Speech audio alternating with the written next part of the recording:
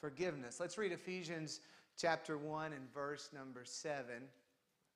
And whoever is doing the screen, if they do anything wrong, it's my fault.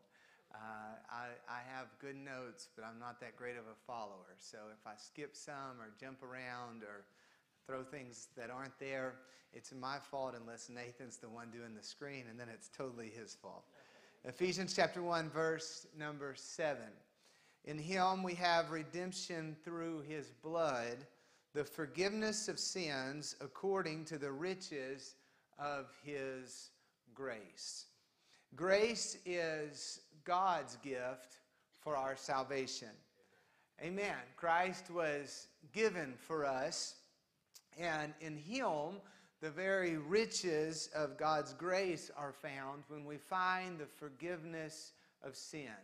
If your sins have been forgiven, you are richly blessed tonight. Amen. And so I can't teach on forgiveness without teaching about grace, and you can't teach grace without teaching about Christ. And of course, we all need grace because the Bible says we've all sinned and fallen short of the glory of God. I heard it described this way once, and I like it. Sometimes we foolishly compare ourselves one to another. But I heard it described, and it's a great visual.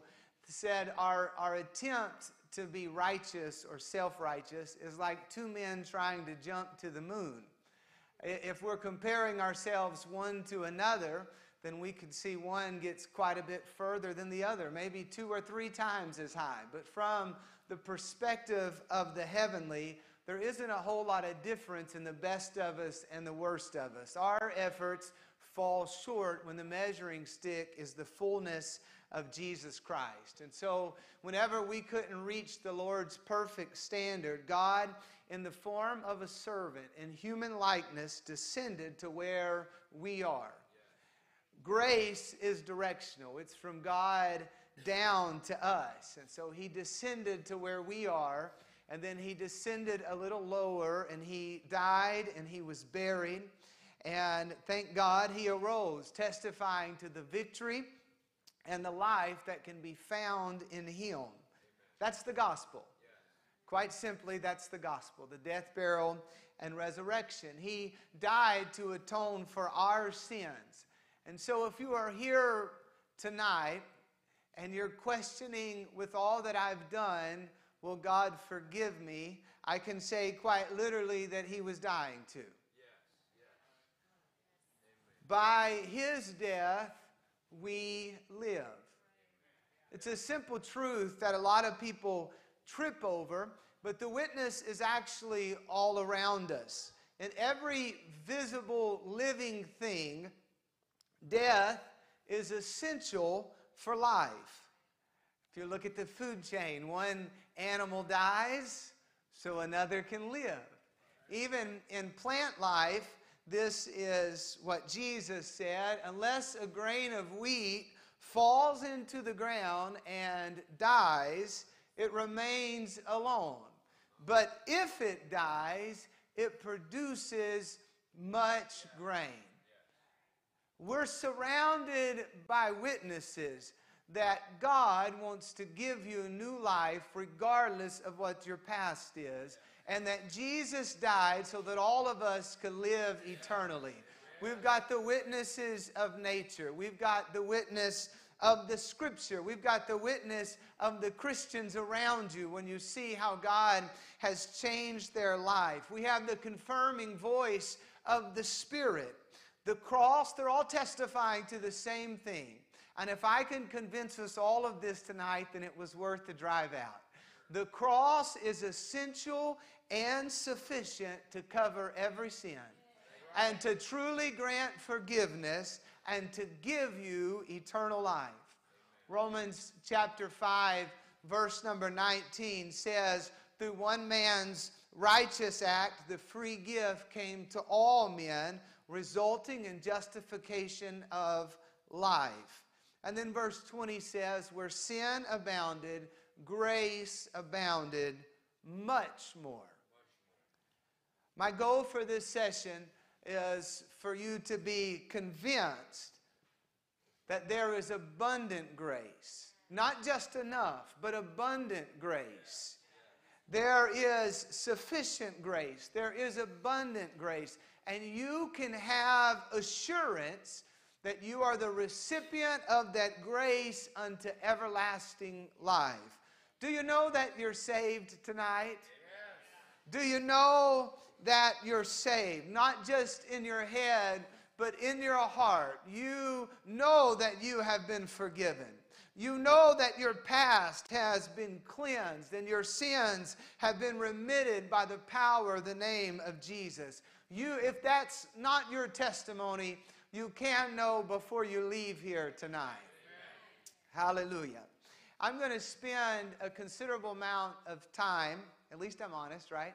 I'm going to spend a considerable amount of time laying my foundation, justifying, I guess I should say, my first 2 points, because you may not have heard what I say tonight exactly how I say it.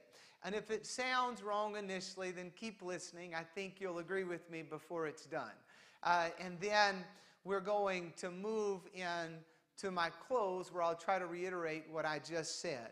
But first, there are a couple things that I really feel we need to look at that we rarely get the opportunity to in the typical church service. There are a couple things that the Bible warns us about that can put us outside of the realm of grace.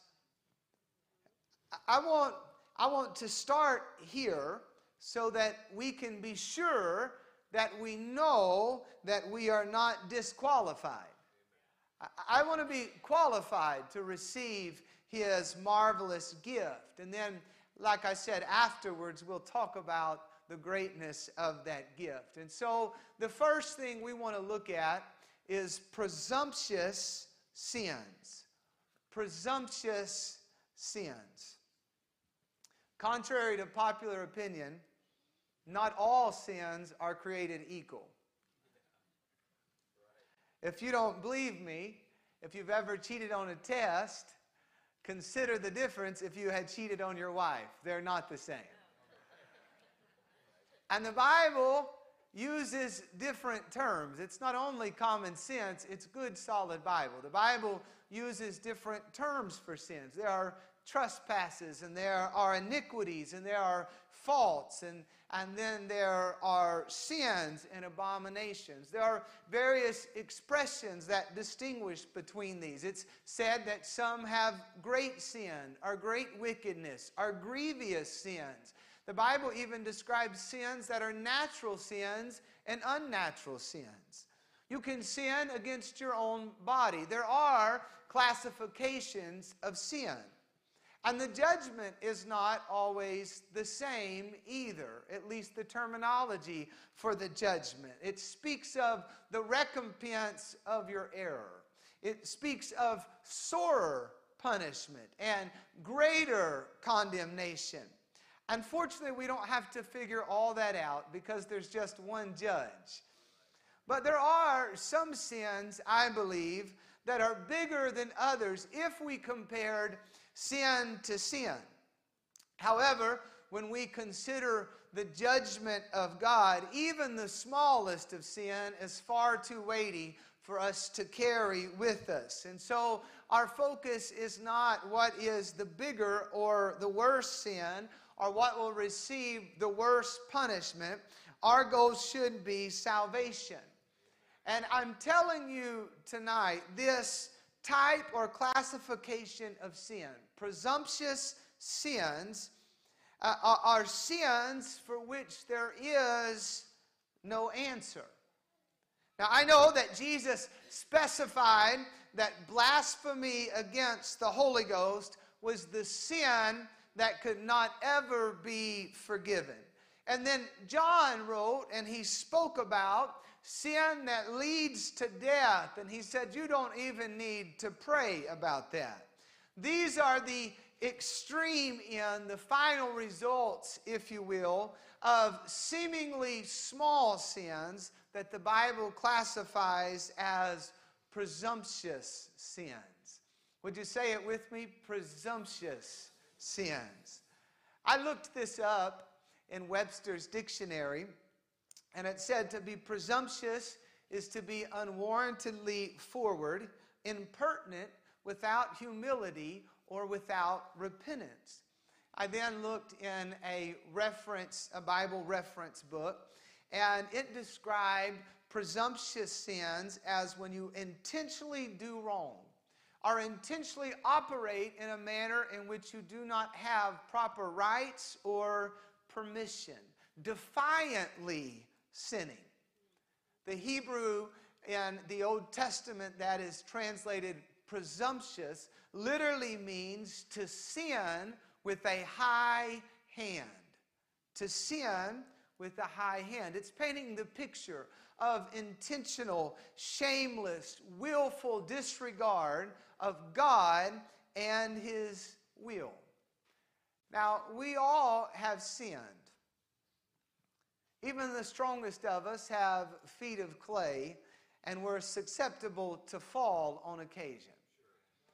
But not all of us willfully and defiantly continue in sin.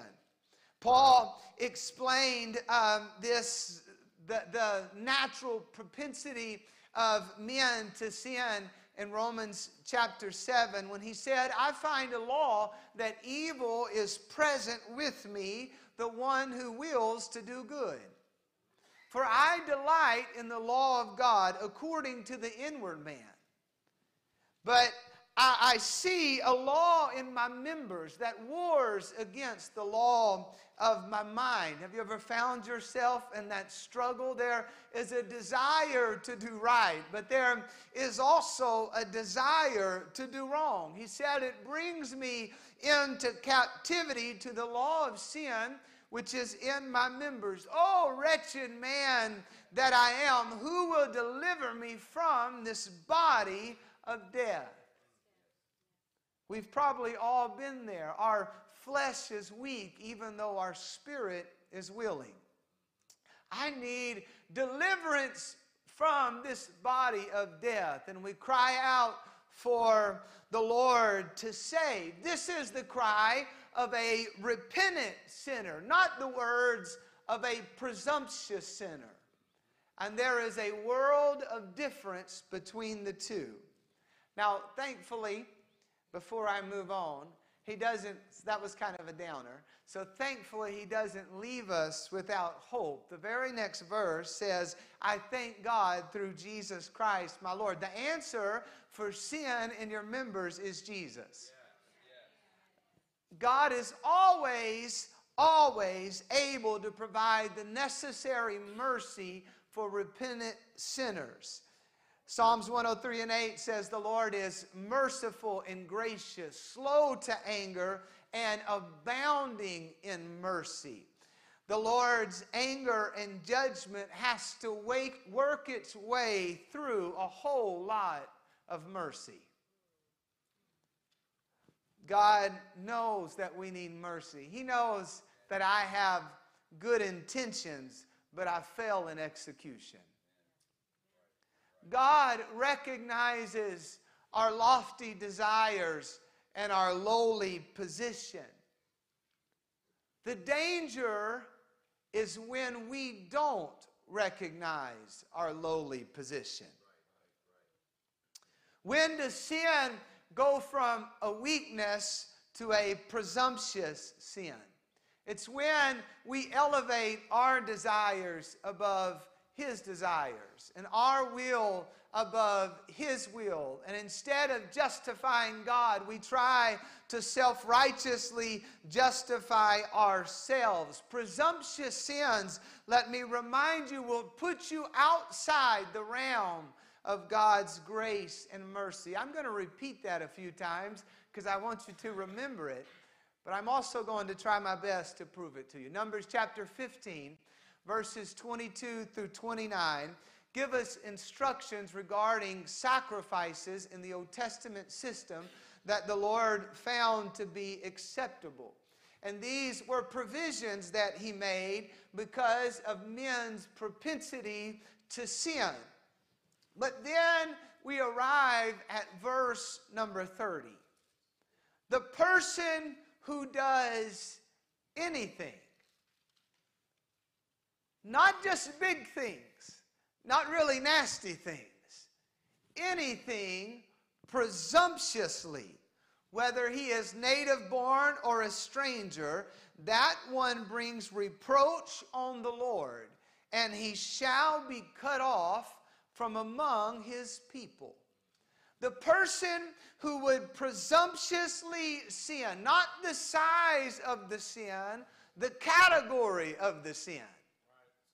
The penalty for that was death without mercy. This command is immediately illustrated in the very next verse when a man gathers sticks on the Sabbath. Not that big of a sin, you wouldn't think.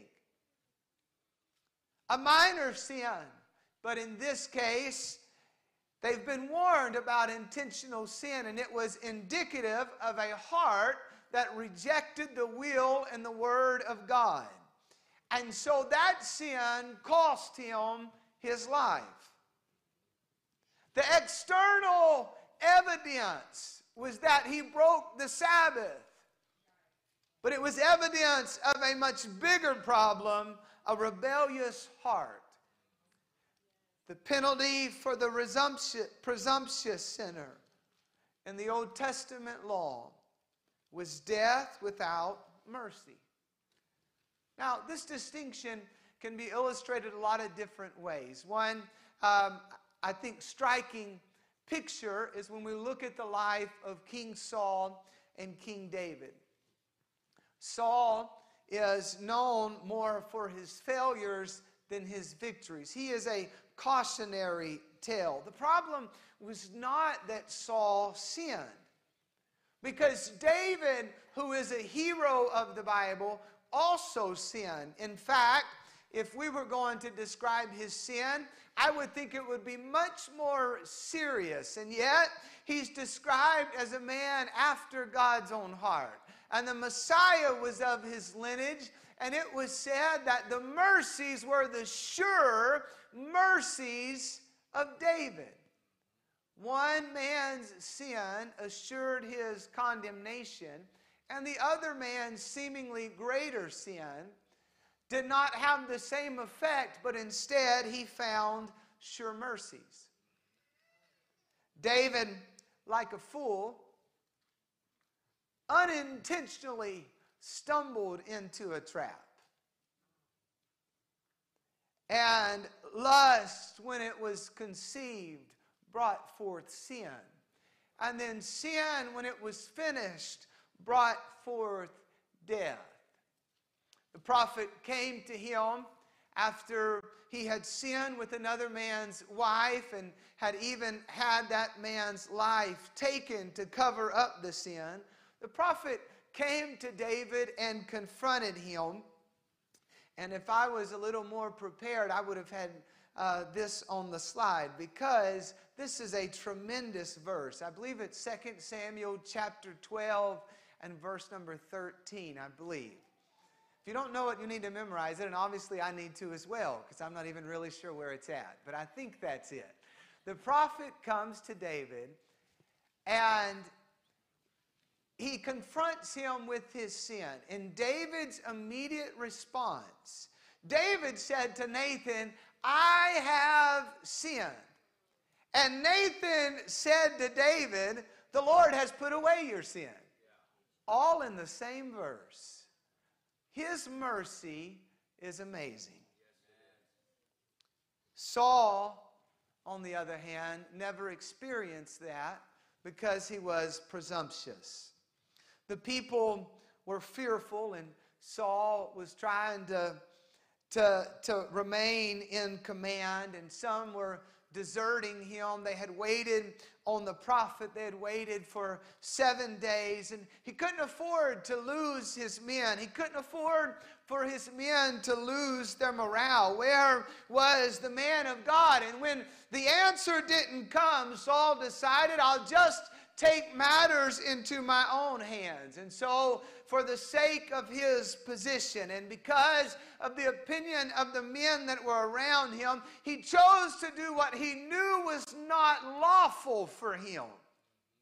This was not a simple matter of yielding to temptation, but he decided to step into the role of a priest, though he was not called by God for that role, and to offer a sacrifice. Have you ever heard it's easier to ask for forgiveness than permission? Or kind of the Christian version, well, after we do it, we can ask God to forgive us. You have to be careful. Sin can become very dangerous when you're presumptuous. Saul made room for intentional sin in his life.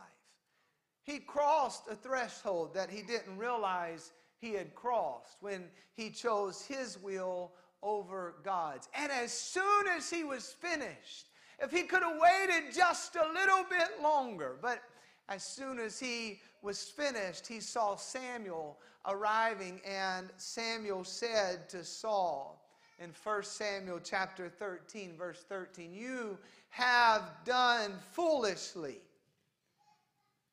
He said the Lord would have established your kingdom over Israel forever. But now your kingdom shall not continue. The Lord has sought for himself a man after his own heart. You've chose to follow your heart. And so God found another. 2 chapters later, we see King Saul continue in his self-willed defiance. The problem with presumptuous sin is not just the particular sin, but the attitude that produces the sin. It pushes a man away from God instead of drawing him near. Saul was instructed to utterly destroy the enemy, but instead he chose to keep the spoils. And the prophet comes and he says, "I thought you were to utterly destroy. How is it that I hear the sheep if you have destroyed them?" And Saul, unlike David, who was quick to confess his sin, Saul is self-willed. He begins to justify his disobedience. Well, it's for a good cause. You need to understand the circumstances. This is for the people. We're going to offer a great sacrifice. We're going to show the people that God is on our side. For a pretense of being on the side of God. That's how he justified it. And Samuel said in 1 Samuel chapter 15, verse 22, "Has the Lord as great delight in burnt offerings and sacrifices as in obeying the voice of the Lord? Behold, to obey is better than sacrifice, and to heed than the fat of rams. For rebellion is as the sin of witchcraft, and stubbornness is as iniquity and idolatry. Because you have rejected the word of the Lord, he also has rejected you from being king." In desperation, Saul grabs his garment and it tears with the force. And the prophet says, "God has just tore the kingdom from you like you tore my garment." Why was Saul rejected? I think Samuel explained it a little bit in verse 17 when Samuel said, "When you were little in your own eyes, were you not head of the tribes of Israel? And did not the Lord anoint you king over Israel?" When you were little, when you were humble, God raised you up and gave you what you never deserved. But now that you're presumptuous, God is going to take what he gave you away from you. It's very dangerous to be presumptuous because you are big in your own eyes. And whenever you engage in presumptuous sins, you will find it very difficult, near to impossible, to truly repent. Presumptuous sins will cause your nature to change. It can change a man's mind and even his character. You become high-handed. And it's hard to find a place to humble yourself and be high-handed at the same time. So Hebrews chapter 3, verse 13 tells us to exhort one another, lest any of you be hardened by the deceitfulness of sin. You can learn to quench the Spirit. You can learn to sit in the house of God, but live without God. You can deceive yourself and be poor and naked and think that you are rich and clothed. Where you can become so hard-hearted that you can't be touched or feel anything. Can you imagine day after day, or even service after service, silencing the voice of God, silencing the minister of God, and even learning to silence your very own conscience? If you reach that place, how can you turn? Let me warn you again that there is a sin unto death. When Jesus came, he was rejected by what was described as a faithless and perverse generation. No one had ever loved like Jesus, and yet it wasn't enough. No one had ever done the signs that he did, and it still wasn't enough.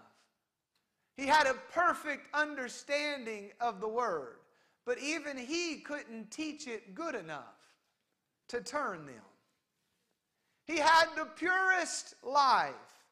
It was said none had ever spoken like him. There was no fault, and yet it still was not enough. What was the problem? Why were they lost when the God of heaven had come expressly to find them and save them? They were dying lost because of a heart condition. Matthew chapter 13, verse number 15. For the hearts of this people have grown dull. Their ears are hard of hearing, and their eyes they have closed. Lest they should see with their eyes and hear with their ears, lest they should understand with their hearts and turn, so that I should heal them. Listen to the Lord. I would heal them, but they have chosen to close their eyes. They've reached the place where the Word of God, the Word that is so powerful, it spoke everything we see into existence, spoke light into darkness, could not illuminate them, even when the Word came in flesh. Can you imagine Jesus being here tonight and looking at us and sadly shaking his head and saying, some of these people just are unreachable? It isn't that he doesn't offer grace. It's that there are some people who will never receive grace. Presumptuous sinners eventually reach the place where there is no answer for them. In fact, even mercy will heap condemnation on them. Ecclesiastes chapter 8, verse number 11. Are y'all still with me? Because we still got a way to go. You might as well get comfortable. Ecclesiastes chapter 8, verse number 11. I know it's a little heavy on the front end, but I think we'll be happy by the end. Ecclesiastes chapter 8, verse number 11. Because the sentence against an evil work is not executed speedily, therefore the heart of the sons of men is fully set in them to do evil. Men reject the word and deserve punishment. God gives mercy. They see there's no punishment, and so they set their heart to fully continue in the evil that they are doing. Isaiah chapter 26, verse number 10 says, "Let grace be shown to the wicked, yet he will not learn righteousness." Grace is supposed to be a teacher, but there are some people that grace just cannot teach them anything because they will not learn. Probably the most famous example of someone being hardened by sin is Pharaoh. Exodus chapter 8, verse number 15. "But when Pharaoh saw that there was relief, there was mercy." When Pharaoh saw there was relief, he hardened his heart and did not heed them as the Lord had said. Much has been made about God hardening Pharaoh's heart. He didn't do it by forcibly hardening it. It's not his will for any to perish, not even Pharaoh. It's his will for all to repent. He hardened Pharaoh's heart by extending mercy. When Pharaoh received relief in his obstinance, he saw mercy as weakness. And so he continued in his disobedience. He was presumptuous. A presumptuous sinner will reject the command. He will harden his heart against the word of God. And when or if judgment comes, he refuses to relent even under the hand of God's judgment and hardens his heart further. If the Lord chooses to extend grace and mercy, he still will harden his heart. What is there left that can be done? The same mercy that delivered Israel condemned Pharaoh because he was presumptuous. Hebrews chapter 6, verse 4 through 6. "For it is impossible for those who were once enlightened and have tasted the heavenly gift and have become partakers of the Holy Spirit and have tasted the good word of God and the powers of the age to come, if they fall away, to renew them again to repentance, since they crucify again for themselves the Son of God and put him to an open shame." Now, I want to be clear. I don't have time to preach the entire context, but this passage is not saying that backsliders can't repent. I'm thankful backsliders come home, and the Father runs to meet them. The author is simply acknowledging that it is time to move on.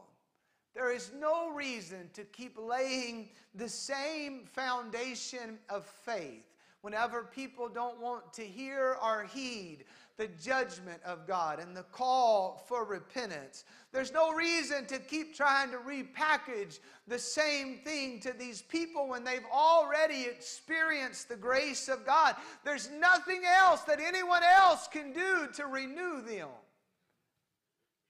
I can't preach it better when you've already had the Holy Ghost.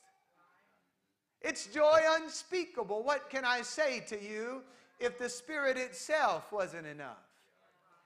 And we can't sing it better, and we can't explain it better, not when you've already tasted it. When someone knows the goodness of God, all we can do is pray for them and love them and hope and believe that they'll come to themselves before it's too late. There is no other answer.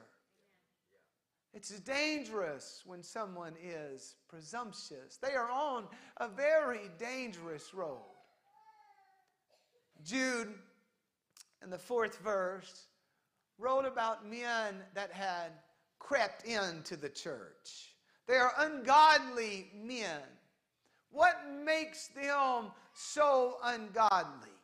Why must we contend for the faith and fight against their influence? Because these men turn the grace of God into lewdness and deny the only Lord God and our Lord Jesus Christ. They turn the grace of God into a license to sin. And so they are condemned because of grace. 2 Peter chapter 2, verse number 9. The Lord knows how to deliver the godly out of temptations and to reserve the unjust under punishment for the day of judgment. And especially, I do stutter a little bit, but not that time. Especially those who walk after their flesh, their desires, in the lust of uncleanness, and they despise authority. They are presumptuous and self-willed. Don't be discouraged if you battle temptation. God knows how to deliver you. However, there are some in the church that are entertaining temptation, not battling it. And they are reserved for punishment, especially the presumptuous and self-willed. How bad is it? Peter continues in 2 Peter 2 and 21. It would have been better for them not to have known the way of righteousness than having known it to turn from the holy commandment delivered to them. This gospel is either the best or the worst thing that ever happened to you, because you're going to give an account. How twisted does your heart have to be for the gospel to become a curse? Let's look a little more at the sad plight of the presumptuous sinner. Proverbs chapter 21, verse 27. The sacrifice of the wicked is an abomination. How much more when he brings it with wicked intent? When one has wicked intentions, they have a desire to continue in sin, but make a show of religion, it is better for them to not even offer a sacrifice. Our God is not for sale. You cannot buy His favor simply by putting tithes in the offering plate. You insult Him by giving if you refuse to give Him what He really wants, which is your heart and your very life. Proverbs chapter 28, verse number 9. One who turns away his ear from hearing the law. Notice this is intentionality. One who turns away his ear from hearing the law. Even his prayer is an abomination. The strongest word that I can find for sin is an abomination. It is a sickening act. You insult Him when your mouth is near to Him, but your heart is far, as if you can deceive the God of heaven. You will not sweet talk your way into eternity. In fact, Psalms 109 and 7 says that the wicked man's prayer becomes a sin. The wicked man's prayer becomes a sin. As long as we are willfully rebelling against God, nothing else matters or does any spiritual good until we repent. As long as you stay in that state, there is no forgiveness. I hope you'll hear me tonight. Hebrews chapter 10 talks about the great covenant we have and the blessings we have. Jesus is the sacrifice. He's a greater sacrifice than any before. He's a greater offering to take away sins. And it's all worth shouting about until you hit verse number 26. For if we sin willfully, after we have received the knowledge of the truth, there no longer remains a sacrifice for sin. This is not when you're weak. This is not a temptation. This is not slowly growing cold. But you make up your mind. It's willful. I'm going to continue in my sins. And as long as you're in that state, there is no sacrifice for sins, but a certain fearful expectation of judgment and fiery indignation which will devour the adversaries. anyone who has rejected Moses' law dies without mercy. The law of Moses, you would die without mercy because you had rejected God's plan of salvation. But that was Old Testament. We have a better covenant now. You're right. And so if we reject this covenant, you're going to have even greater condemnation. You're not vindicating yourself, you're accusing yourself. Verse 29, of how much sore punishment, how much worse punishment do you suppose will he be thought worthy who has trampled the Son of God underfoot and counted the blood of the covenant by which he was sanctified a common thing, and insulted the Spirit of grace?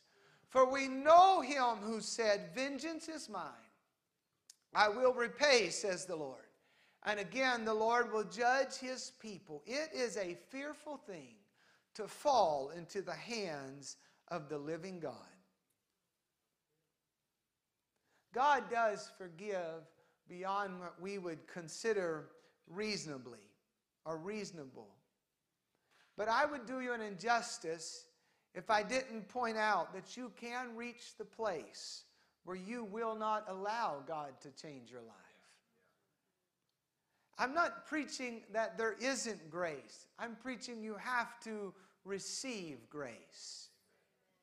James chapter 4, verse number 6 says he gives more grace. If you've squandered it all, if you've been a willful sinner, turn from it.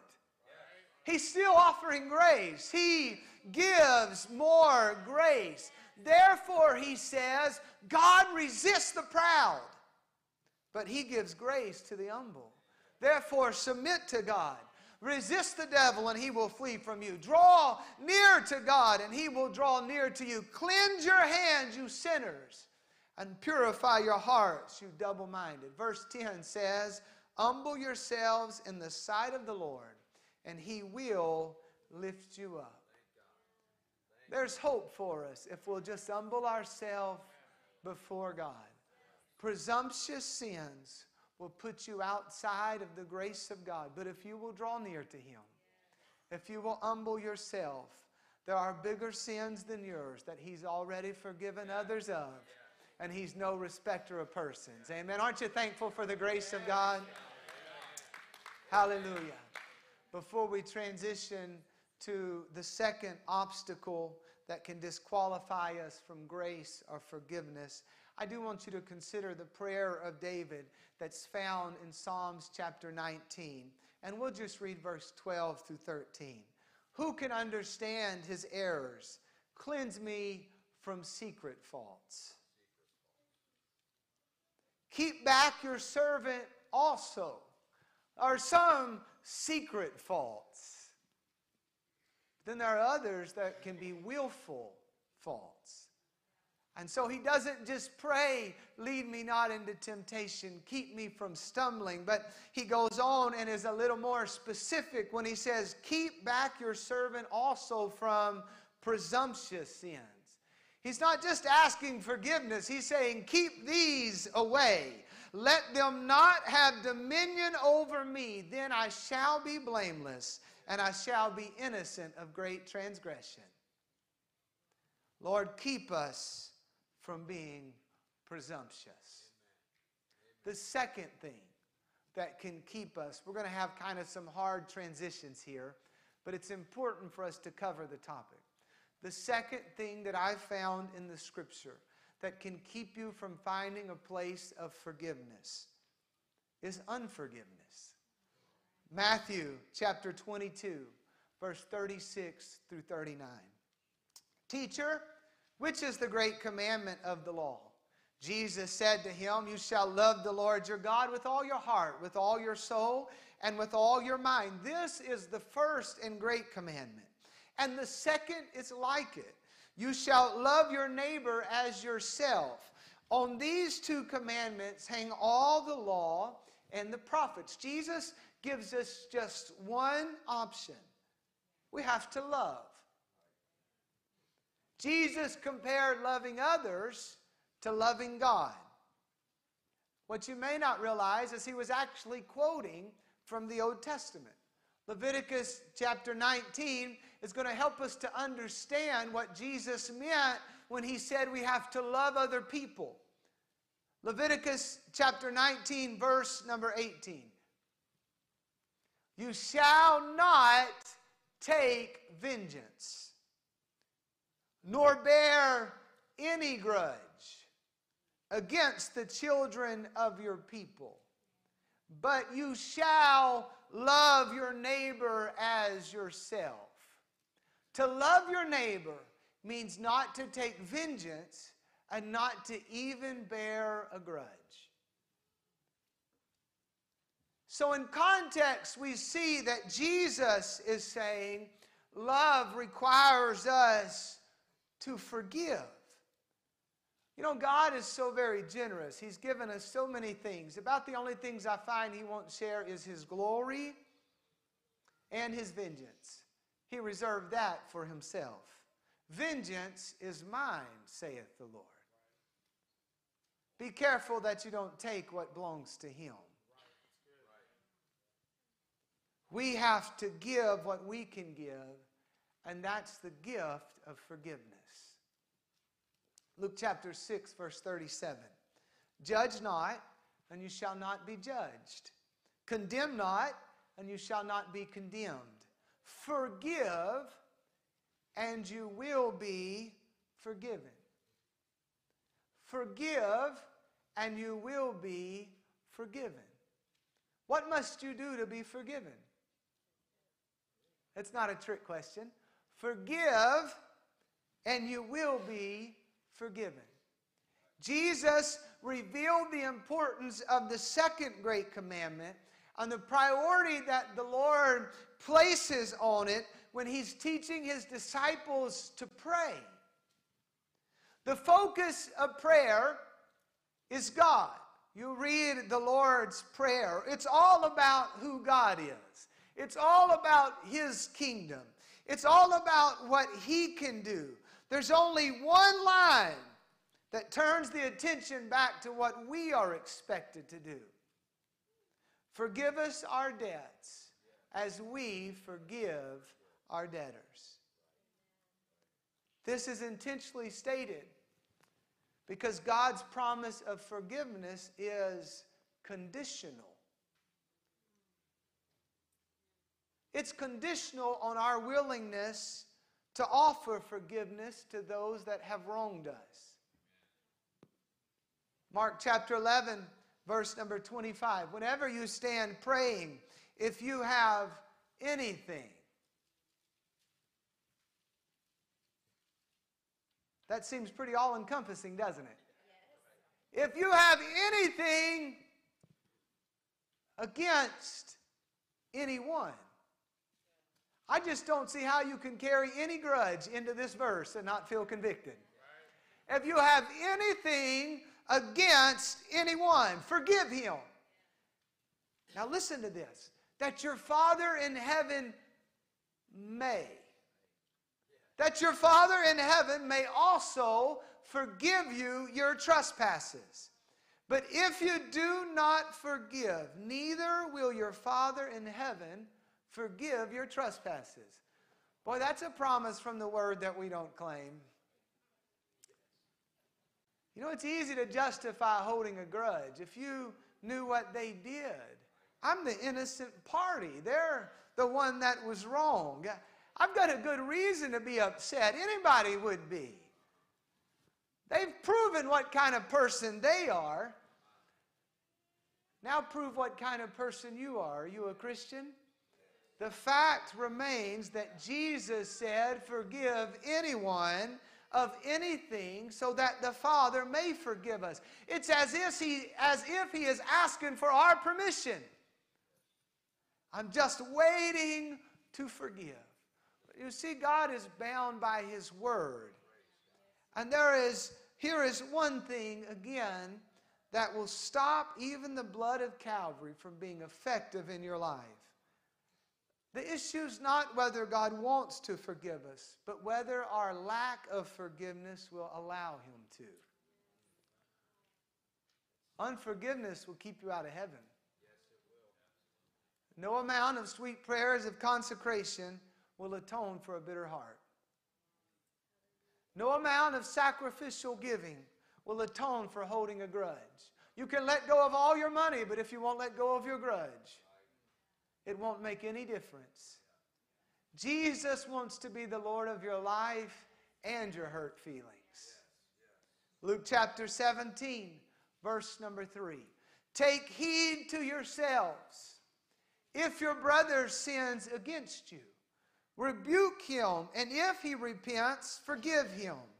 And if he sins against you 7 times in a day, and 7 times in a day returns to you saying, I repent, you shall forgive him. Now this is interesting. Jesus says to his disciples, take heed to yourself when someone sins against you. Isn't that funny? Because we want to focus on the person that was in the wrong. And Jesus says that's when you need to be extra careful. And look at yourself.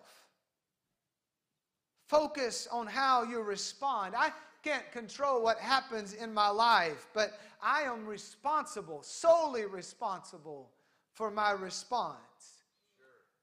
And if I was to be honest, there have been too many times that I've returned evil for evil and offense for offense.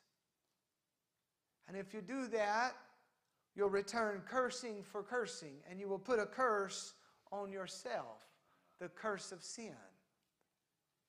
And doing this, you are placing yourself under the same judgment as them. When we choose to retaliate, there is no longer an innocent party. There is an appropriate response,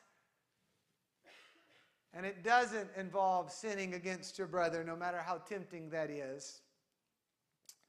Paul said, if you sin against your brother, you're sinning against Christ. When you repay evil for evil, you're sinning against Christ. The Scripture declares that it's better to suffer from wrongdoing than to take our problems with one another before the world. Sometimes the best thing you can do is just suffer because you're the Christ that people are going to see. I want to remind you of Jesus Christ, the one who said, Father, forgive them. And I have to represent Him. He died reconciling the world to Himself, and that's a beautiful thing. But the Scripture says He passed that ministry to us, the ministry of reconciliation. Now, there are some people who make it a little harder to be a minister than others. Have you met repeat offenders? All right, I've forgiven them, but how many times must I forgive them? Matthew chapter 18, verse 21. Peter came to him. I like Peter. I relate to him a lot. Peter came to him and said, Lord, how often shall my brother sin against me and I forgive him? Up to 7 times? Isn't that what the Lord had said? Jesus said to him, I don't say to you up to 7 times, but up to 70 times 7. Now, 490 is not the magic number. The point is not for you to keep meticulous records, because love keeps no record of wrong. The Lord was simply trying to convey that we must grant forgiveness not just more, but much, much, much more than we are inclined to believe is appropriate. Jesus demonstrated why undeserved forgiveness is expected from us in the parable of the servants. We like the parable, but it's because we rush through the details sometimes. There was a servant who owed a debt to his master that he could not pay. Are you familiar? He fell down like all of us did at the altar one day, and he began to beg for mercy. And his master, the king, showed kindness and forgave him. It was undeserved. We would call that grace. And then he left the presence of the king where he had found mercy and grace, and he came across another servant that owed him. And it was a sizable debt unless you compared it to what he had already been forgiven. If you were just a servant, maybe you would care, but he had been forgiven of even more. And so he refused to forgive this much smaller debt. And when the king found out, he was wroth. The servant that had been forgiven was credited back all of his previous debt. Everything that had been forgiven. And Jesus concluded this parable with a warning. Matthew 18 and 35. So my heavenly Father also will do to you, if each of you from his heart does not forgive his brother his trespasses.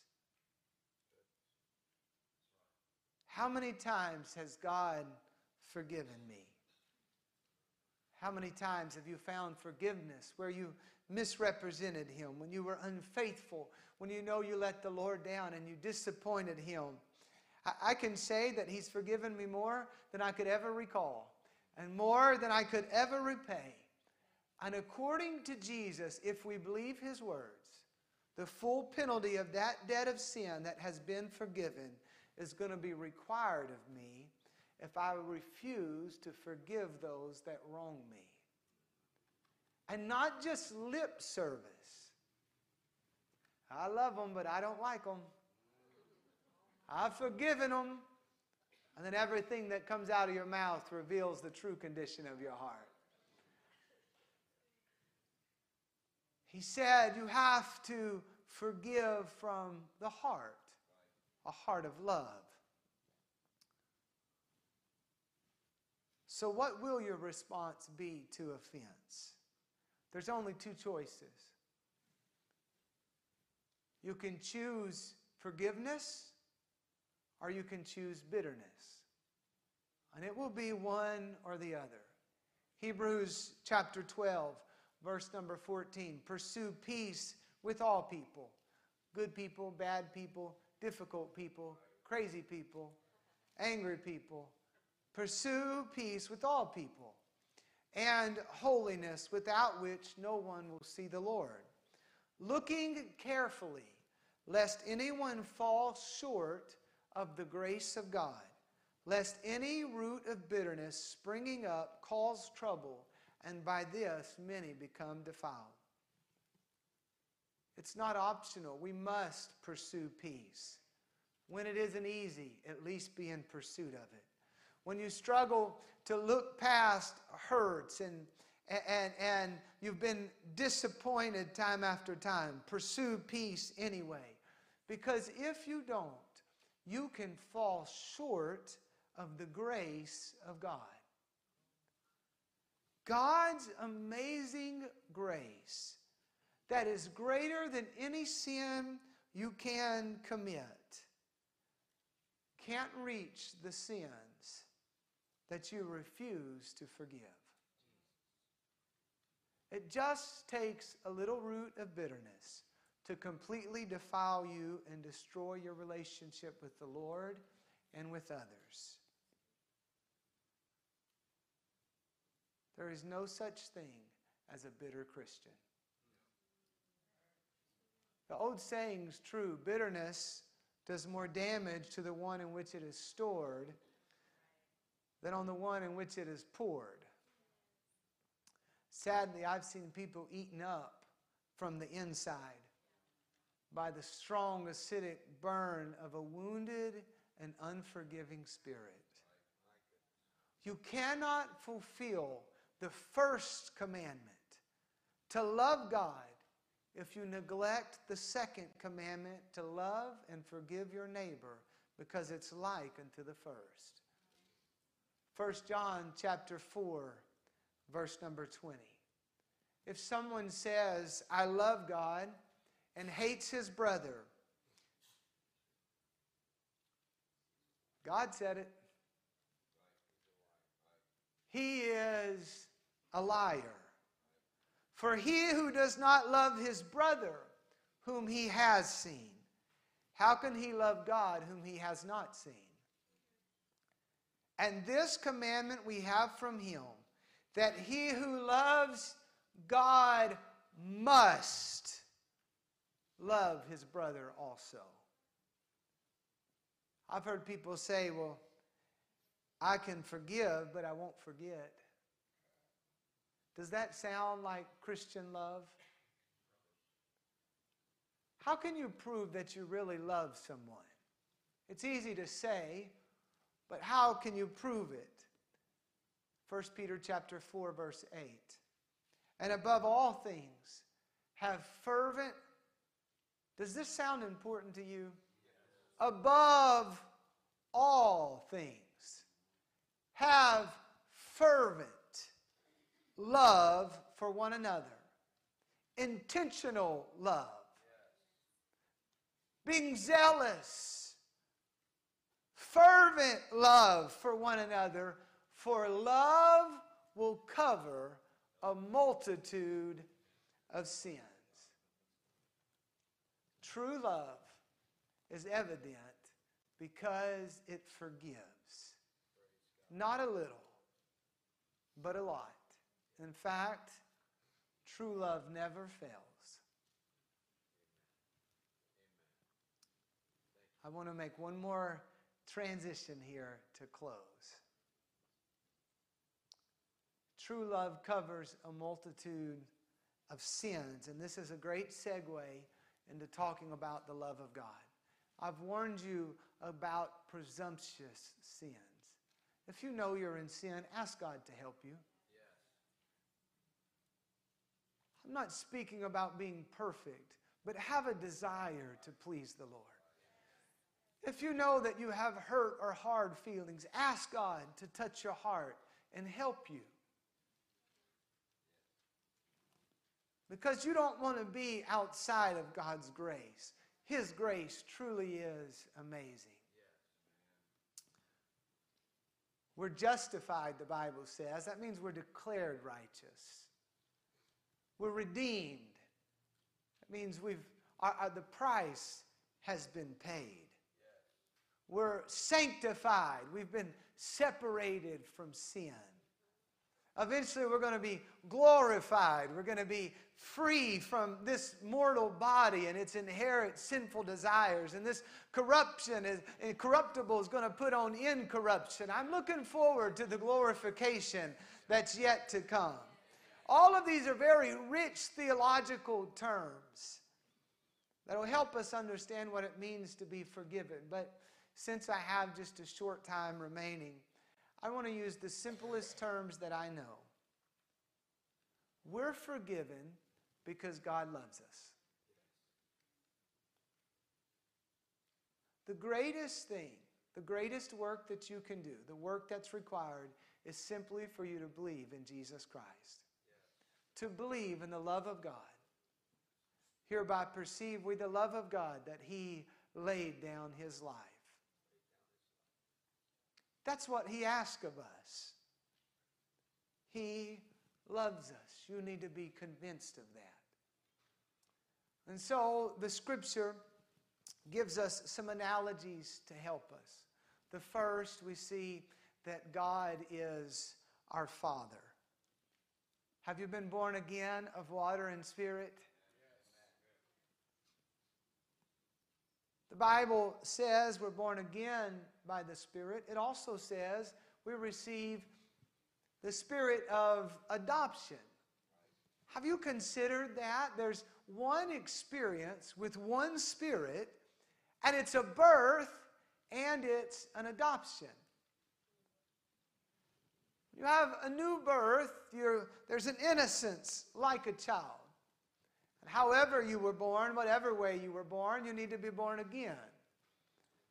And God allows us then, as His offspring, we take on His name, and His divine nature and His Spirit and the new life that's in Christ.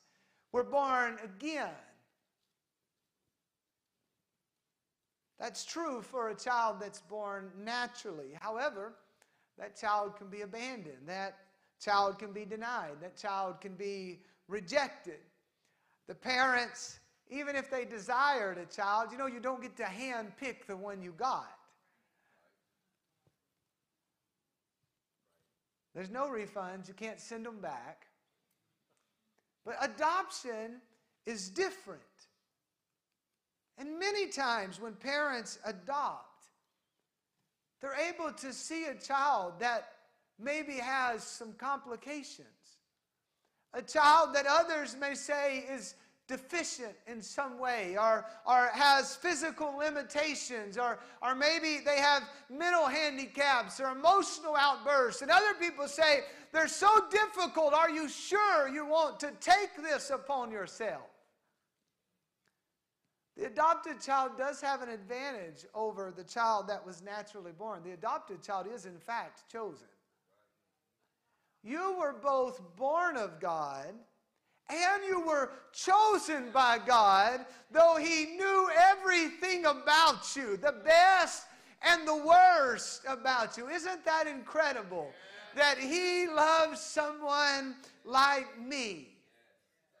I've been blessed with good boys. But they are boys. And on very few occasions, rare occasions, I've had to correct them. It's relative. Compared to how much my parents had to correct me, I've rarely had to correct them. They have a sweet nature about them. And whenever I talk to them, many times, they're crestfallen. And so I've concluded, after correcting them, after chastising them with the rod of correction, and there's big tears coming down their face, I can't tell you how many times I've said, son, I want you to pick up your head. I don't want you to ever do this again, but did you learn your lesson? Because if you've learned your lesson, that was my entire purpose. I'm not mad at you. I'm not upset with you. You just learned a painful lesson. And the Scripture compares the correction of the Lord to that very thing. Don't be discouraged, even when you've done wrong, because God loves you. And when your heart tries to condemn you, He's greater than your heart. I wish we could understand the love of God and how far He's willing to go to forgive us and how much mercy He has for us. There's nothing that my sons could ever do that I wouldn't be willing to forgive. Psalms 103, verse 10. He has not dealt with us according to our sins, nor punished us according to our iniquities. For as the heavens are high above the earth, so great. I don't know how much mercy you think He has for you, but when you leave here, you look out and you're going to see as far as you can go, and you're not even touching the depths of His mercy. As far as the heavens, as high as they are above the earth, so great is His mercy towards those who fear Him. As far as the east is from the west, so far has He removed our transgressions from us. As a father pities his children, so the Lord pities those who fear Him. Verse 14, for He knows our frame, and He remembers that we are dust. He's not surprised when you get a little dirty. I'm not justifying sin, But when he wanted a tabernacle, he chose us for his Spirit to dwell in. He could have chose anything, and he chose a house of dirt because of his great love for us. He pities us like a father pities his child. Another picture we see is of a husband. If you have a good marriage, then you've learned to forgive. In Deuteronomy chapter 24, verse 1, I'm just going to reference it. Originally, whenever the Lord instituted marriage, the man was instructed to cleave, to cling to his wife. But then we enter into the law, and this is actually not even speaking specifically of the topic of, or generally of the topic of divorce, but specifically of someone who divorces their wife and then she goes and marries another, and then they come back to the one they've been married to before. And it's forbidding this practice of divorcing one, marrying another, and then coming back and remarrying after having a marriage before. If you want to know more about the ins and outs of divorce and remarriage, talk to Brother Gaddy.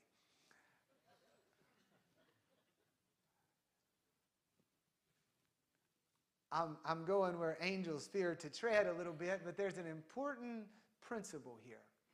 And so in discussing this situation, the law says when a man takes a wife and he marries her, and it happens that she finds no favor in his eyes because he has found some uncleanness. Literally, it says some nakedness of a thing. Something is laid bare and naked before him, and he sees something in her, some uncleanness, possibly some immorality of some type. There's some debate exactly what that means, and there even was in the time of Jesus. What does this mean? And it says when he finds this in her, and he writes her a certificate of divorce, and he puts it in her hand, and he sends her out, and it gives the procedure. Now, men used this to justify abandoning their wives. And they taught that it's easy to divorce your wife. Just give her a bill of divorcement.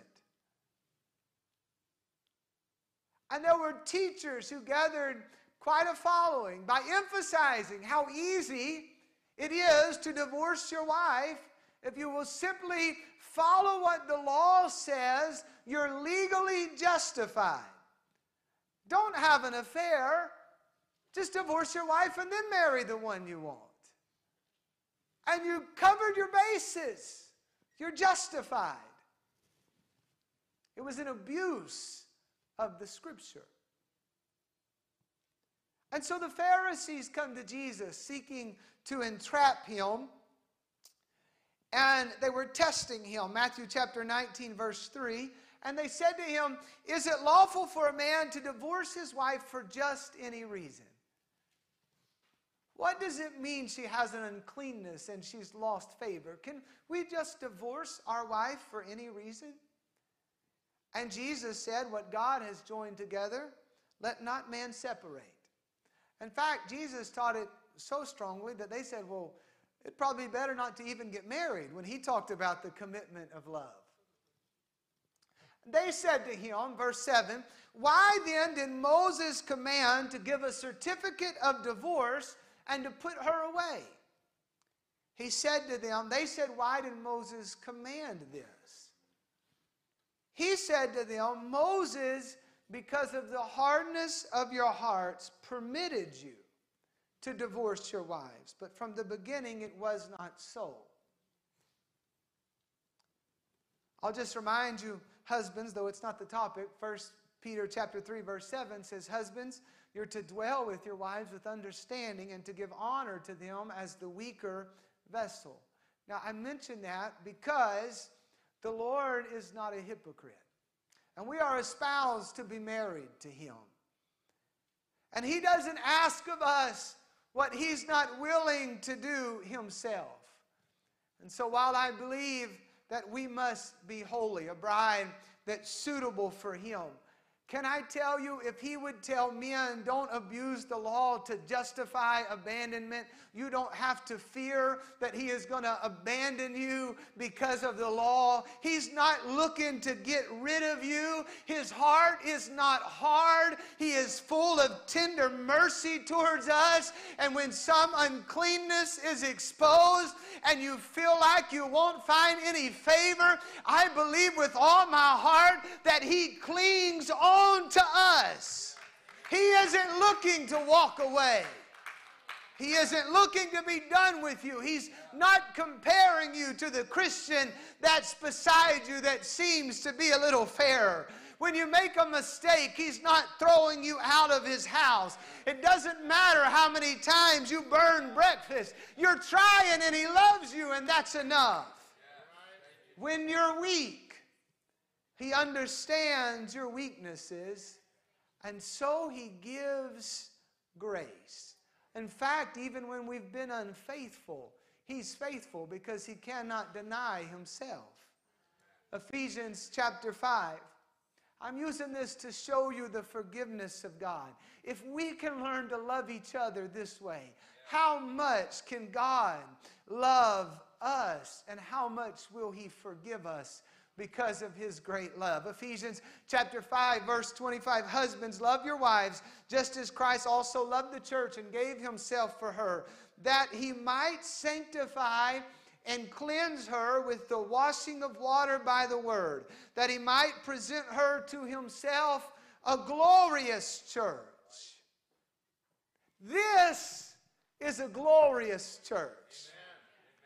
Can I take it a step further? Not having spot or wrinkle or any such thing, but that she should be holy and without blemish.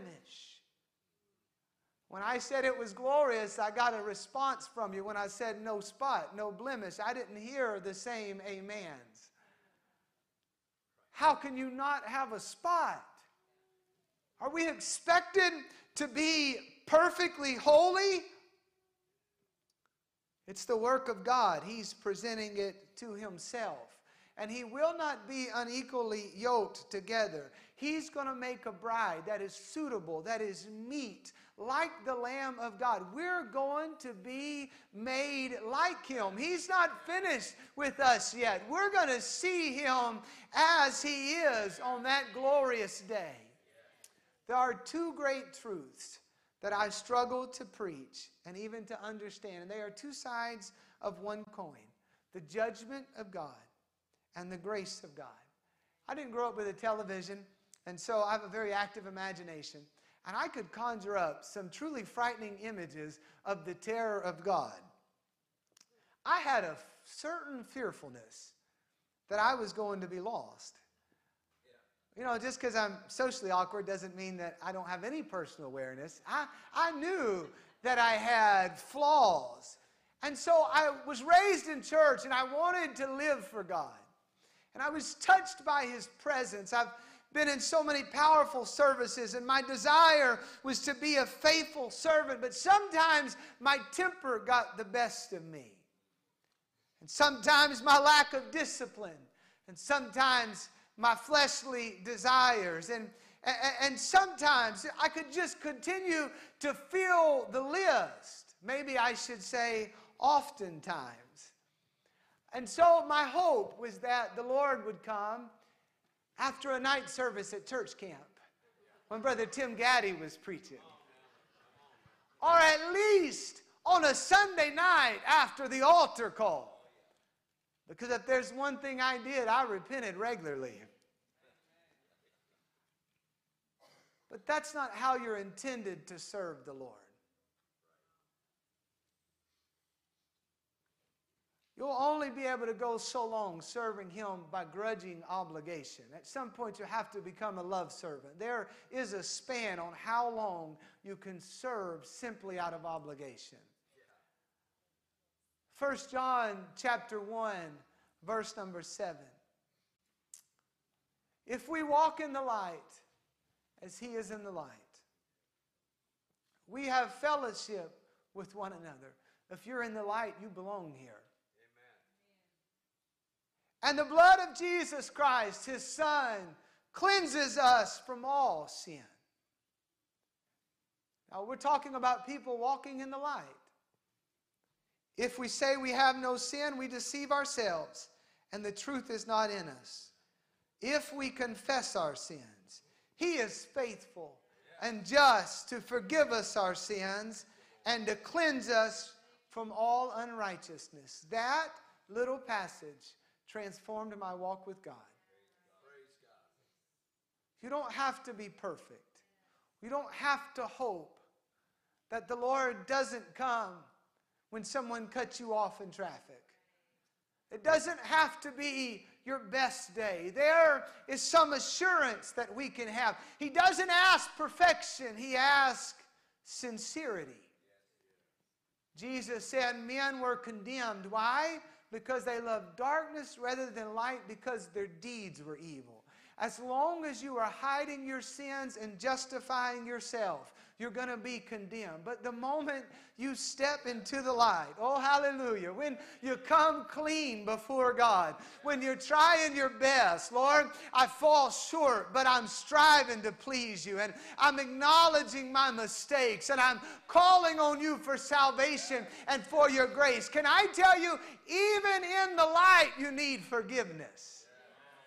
Walking in the light doesn't mean you're perfect. It means you're sincere, you're humble, you're humbly walking before your God, what He requires of you, and you are forgiven by His blood.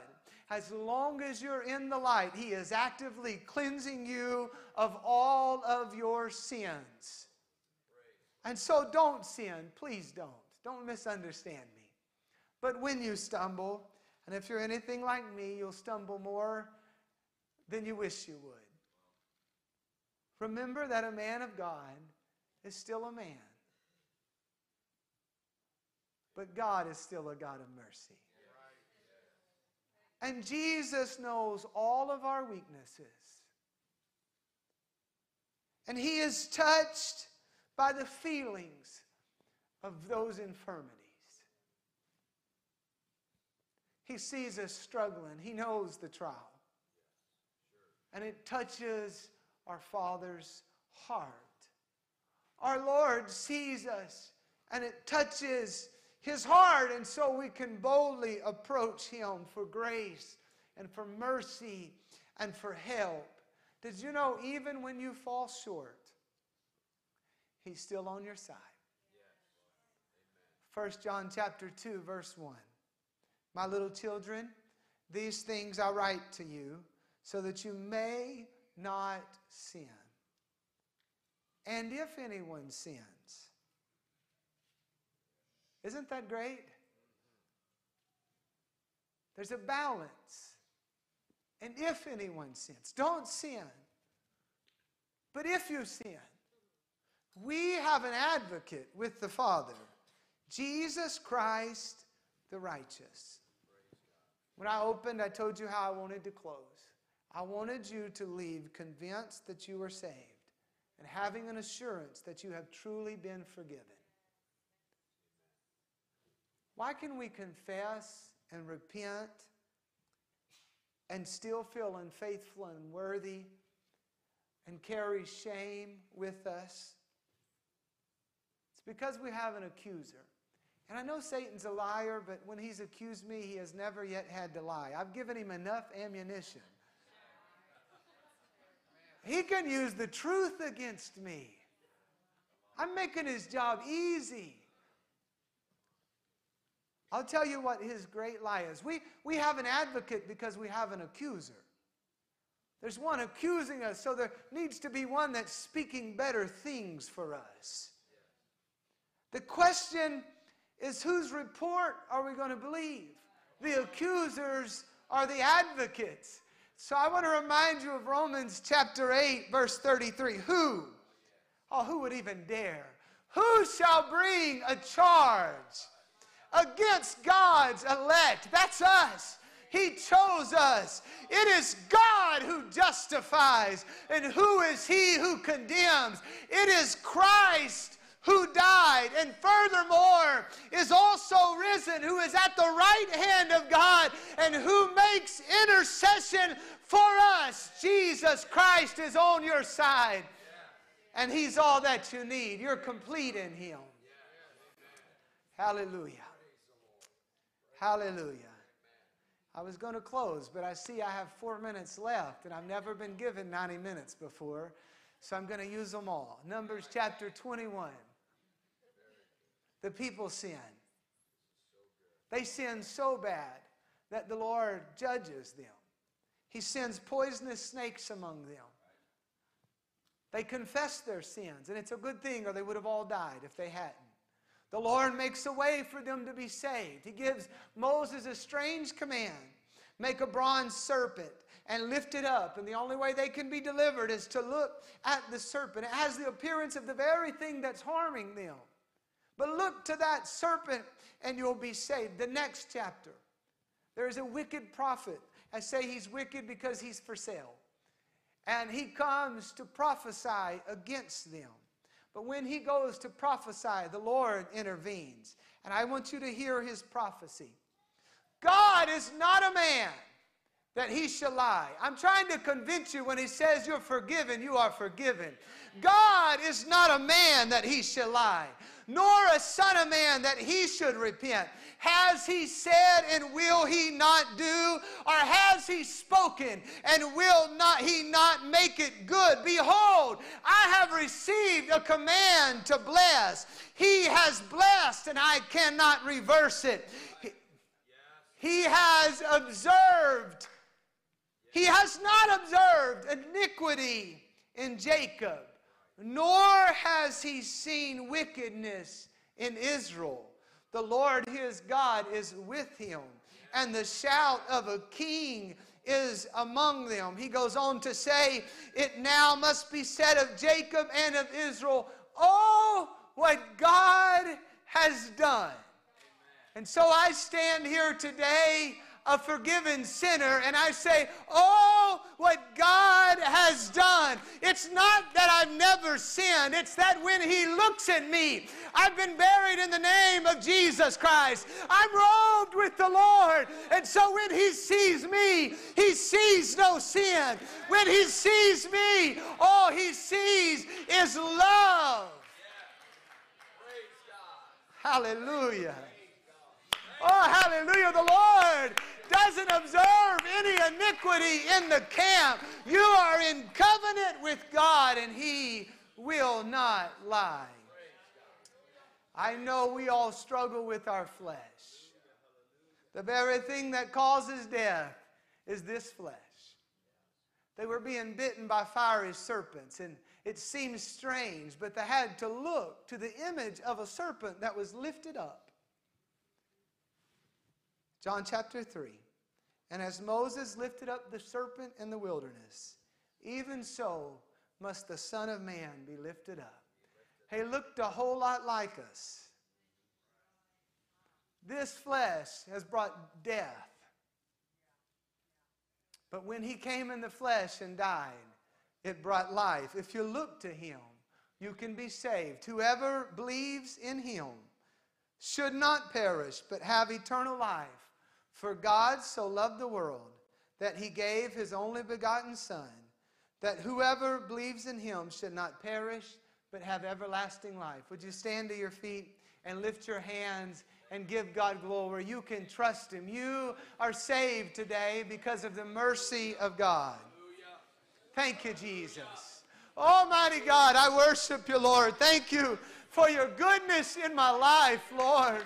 I could never praise you enough. Hallelujah. Hallelujah. I believe, oh Lord.